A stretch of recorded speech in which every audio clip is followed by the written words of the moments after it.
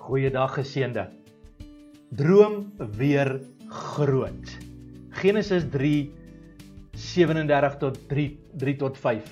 En Israel het Josef meer lief gehad as al sy seuns, want hy was vir hom 'n seun van die ouderdom, en hy het vir hom 'n lang rok met moue gemaak. Toe sy broers sien dat hulle vader hom meer as al sy broers liefhet, het hulle hom gehaat en kon nie vriendelik met hom praat nie. Ook het Josef 'n droom gehad, wat hy aan sy broers vertel het. Daaroor het hulle hom nog meer gehaat. Vader, ek bid vandag in die naam van Jesus, Here, dat U vir ons die krag gee om groot drome vir U te droom. Ek bid, Here, dat U die krag sal gee vir elke persoon, Here, om diep in te sien in die volmaakte wet van U vryheid. Ek bid, Here, dat U vandag oorwinning sal gee, deurbraak sal gee, Here, in elke struikelblok, Here, wat in ons lewe is, wat ons verhinder, Here, om nie 100% oor te gee aan Jesus nie. Here, dat U ons sal help, dat uit die pad uit sal vat, Here, ons fondasie sal sterk maak, en ons sal ons voetstappe sal rig, en ons in oorwinning sal plaas. Ek vra dit in Jesus se naam.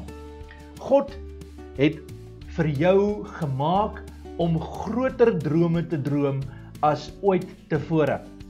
Die vraag wat ek wil vra is, wat verhinder jou om weer te droom? Wat het in jou lewe gebeur dat daardie kindsdroom wat jy gehad het om groot dinge vir God te doen, groot dinge aan te pak in die lewe, om jou lewe wat God aan jou te skenk, as 'n geskenk terug te gee aan die Here met vreugde en blydskap, wat het eers in jou lewe gebeur wat verhinder het, of wat jou beperk om weer groot te droom vir die Here? Ek wil vandag in jou lewe inprofeteer en in die naam van Jesus verklaar dat dit wat ook al jou lewe vasgevang het, wat brieke aan jou geestelike lewe geplaas het, wat jou potensiaal versmoor het, dat dit sal staak in die naam van Jesus, dat daar genesing sal plaasvind, dat daar oorwinning sal wees, en jy wat nou na hierdie boodskap luister, dat jy vandag die krag en die genesing van God sal ervaar, dat elke saak wat jou vasgehou het, elke saak wat jou brieke aangesit het, elke saak wat jou wiele afgehaal het, daardie sake, dat die Here dit sal herstel, dat daar genesing sal wees, dat daar oorvloed sal wees, dat daar deurbraak sal wees. Ek wil profeteer dat daar is vir jou 'n oorwinning. Ons geleenthede wat verspeel is, kan nooit in ons lewe die geleenthede wat God vir ons het, verder verhinder nie. Ons moet aanbeweeg, en in die naam van Jesus bid ek, dat jy vandag daardie verspeelde geleenthede sal vergeet, daardie dinge wat verkeerd geloop het, sal agter jou sit, en sal sien dat God het vandag vir jou nuwe planne, nuwe uitdagings, nuwe oorwinnings, en hy droom vir jou 'n groot droom. Jy moet net weer leer om weer groot te droom saam met hom, in Jesus se naam. As ons kyk na Josef se lewe, dan moet ons vandag verstaan dat Josef het 'n droom gekry, 'n goddelike droom, om in sy lewe in te bou sekere karaktereienskappe, sekere vermoëns om deur te breek. God gee ook vir jou so droom, of dit nou letterlik of figuurlik is. Die eerste ding wat 'n droom vir 'n mens gee, dit gee vir jou hoop. Tweedens, dit verskaf aan jou blydskap. Derdens, dit bemoedig en versterk jou. En vierdens, dit gee jou die deursettingsvermoë om aan te hou. God gee aan elkeen 'n droom. Tog vertel God ons nie van al die ontberings tussenin nie. Met ander woorde, God gee vir ons 'n klein droom, 'n gedagte, 'n ligpuntjie in die toekoms waarheen ons op pad is, maar daar is nie duidelikheid van hier tot by daardie droom nie.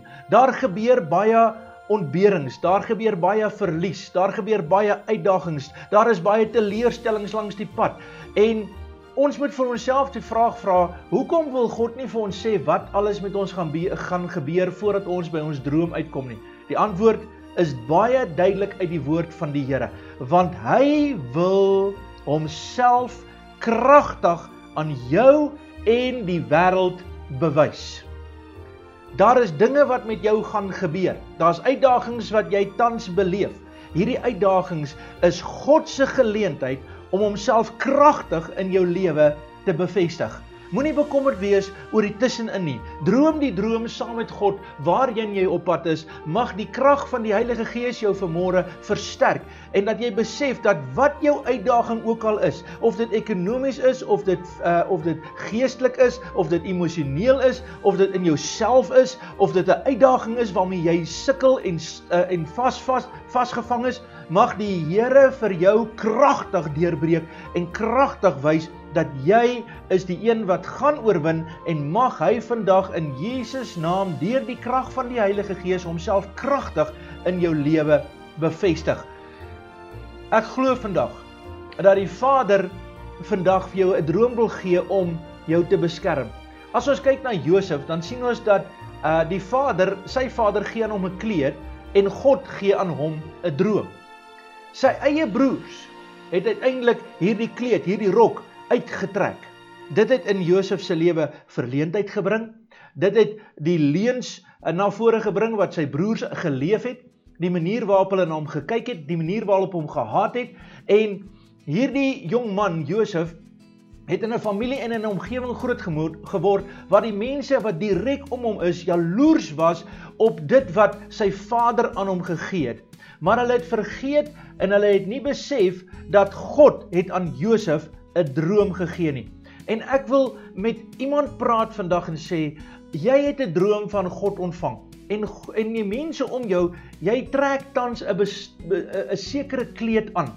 'n Kleed wat deur mense aan jou gegee is, wat jou 'n gesigswaarde gee, en op grond van dit wat jy aangetrek het, dit wat jy beweeg in, daarvolgens oordeel mense jou. En partykeer sal jou eie broers jou rok uittrek, partykeer sal hulle jou in verleentheid bring, partykeer sal hulle leuns oor jou versprei wat nie waar is nie, net omdat hulle jaloers is op hierdie situasie. En ek wil in jou lewe inspreek vandag en sê, maak nie saak wat jy aan het nie, dit maak saak wat jy binne in jou droom en wat God vir jou wil gee. Sy vader gee hom hierdie kleed terwyl hy sy droom van God af gekry het. Sien ons hier dat daar verleentheid, leuns, hartseer en pyn kom. In Genesis 37:31 sien ons, toe neem hulle Josef se rok en hulle slag 'n bok en steek die rok in die bloed. Daar sal vyande kom wat jou uiterlike mondering probeer uitklee en uittrek en selfs vir mense 'n wanbeeld skep met valse inligting, met valse gebeurlikhede, om sodoende te maak dat mense jou verder nie in gedagtenis hou nie. Maar hoor vanmôre, God vergeet jou nie. God kyk na jou, God sien jou raak, God het nog steeds 'n droom vir jou, ten spyte van wat mense gedoen het, ten spyte van die valse aantuigings, ten spyte van die sogenaamde planne wat mense uitvoer, om van jou te vergeet of jou in 'n moeilike posisie te plaas, gaan God vir jou 'n deurbraak gee. Niemand kan Josef se droom uittrek nie. Niemand vat sy guns weg wat God vir hom gegee het nie. God se droom word nie deur 'n rok beïnvloed nie. Dit maak nie saak wat jou uiterlike mondering is nie. Dit maak nie saak of jy 18 jaar oud is of 88 jaar oud is nie. Dit maak nie saak hoe jou uiterlike lyk nie. Jou uiterlike beïnvloed nie die droom wat God in jou hart het nie. Die droom wat God in jou hart het, is nie gekoppel aan die uiterlike rok wat jy dra nie.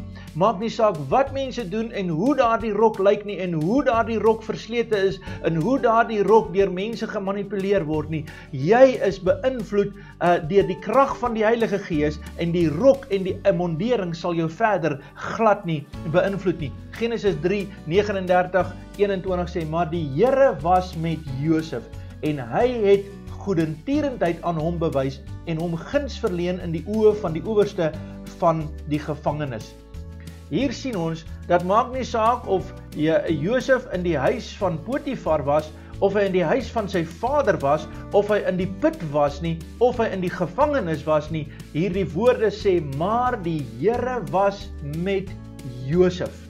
Dit maak nie saak of jy vandag bo is, of jy onder is nie. Dit maak nie saak of die wêreld teen jou draai nie. Dit maak saak om bewus te word van die feit dat die Here is met jou geseënde, die Here is saam met jou geseënde, en jy het die oorwinning as gevolg van die feit dat God goedertierendheid aan jou bewys. Ek wil graag oor goedertierendheid vir 'n oomblik met jou praat. Goedertierendheid vir my is die volgende woorde. Goedertierendheid van God is die wolke oor die dorre woestyn van vervolging en swaar kry, wat jou die krag gee om by die fontein uit te kom. Dit is God se vermoë. Goedertierendheid is God se vermoë om alles ten goeie te laat werk vir die wat die Here liefhet. Romeine 8:28. Niemand en niks kan jou ontspoor van jou goddelike destinasie nie. God sal ander laat droom, en net jy sal hulle droom kan uitlê, sodat jy kan word wat God oor jou gedroom het. Ons sien dat God het vir Josef 'n droom gegee. Later sien ons dat toe hy in die gevangenis was, het die skinker en die bakker 'n droom gehad, en God gebruik elke keer hierdie uiterlike elemente, hierdie persone daarvan buite af, om hulle terug en hulle voetstappe terug tot die uiteindelike oorwinning wat God beplan het, sodat Josef in die paleis van die koning staan as tweede in bewind, sodat jy kan word wat God oor jou gedroom het. Jy is 'n persoon wat woon in die lofsange van God. Jy woon in die paleis van die Here. Jy is in die pilaargange van die Here. God het vir jou 'n doel daar, en God het 'n plan daar, en jy sal skyn in die ewigheid wat daar is in die toekoms. Moenie ophou om groot te droom nie.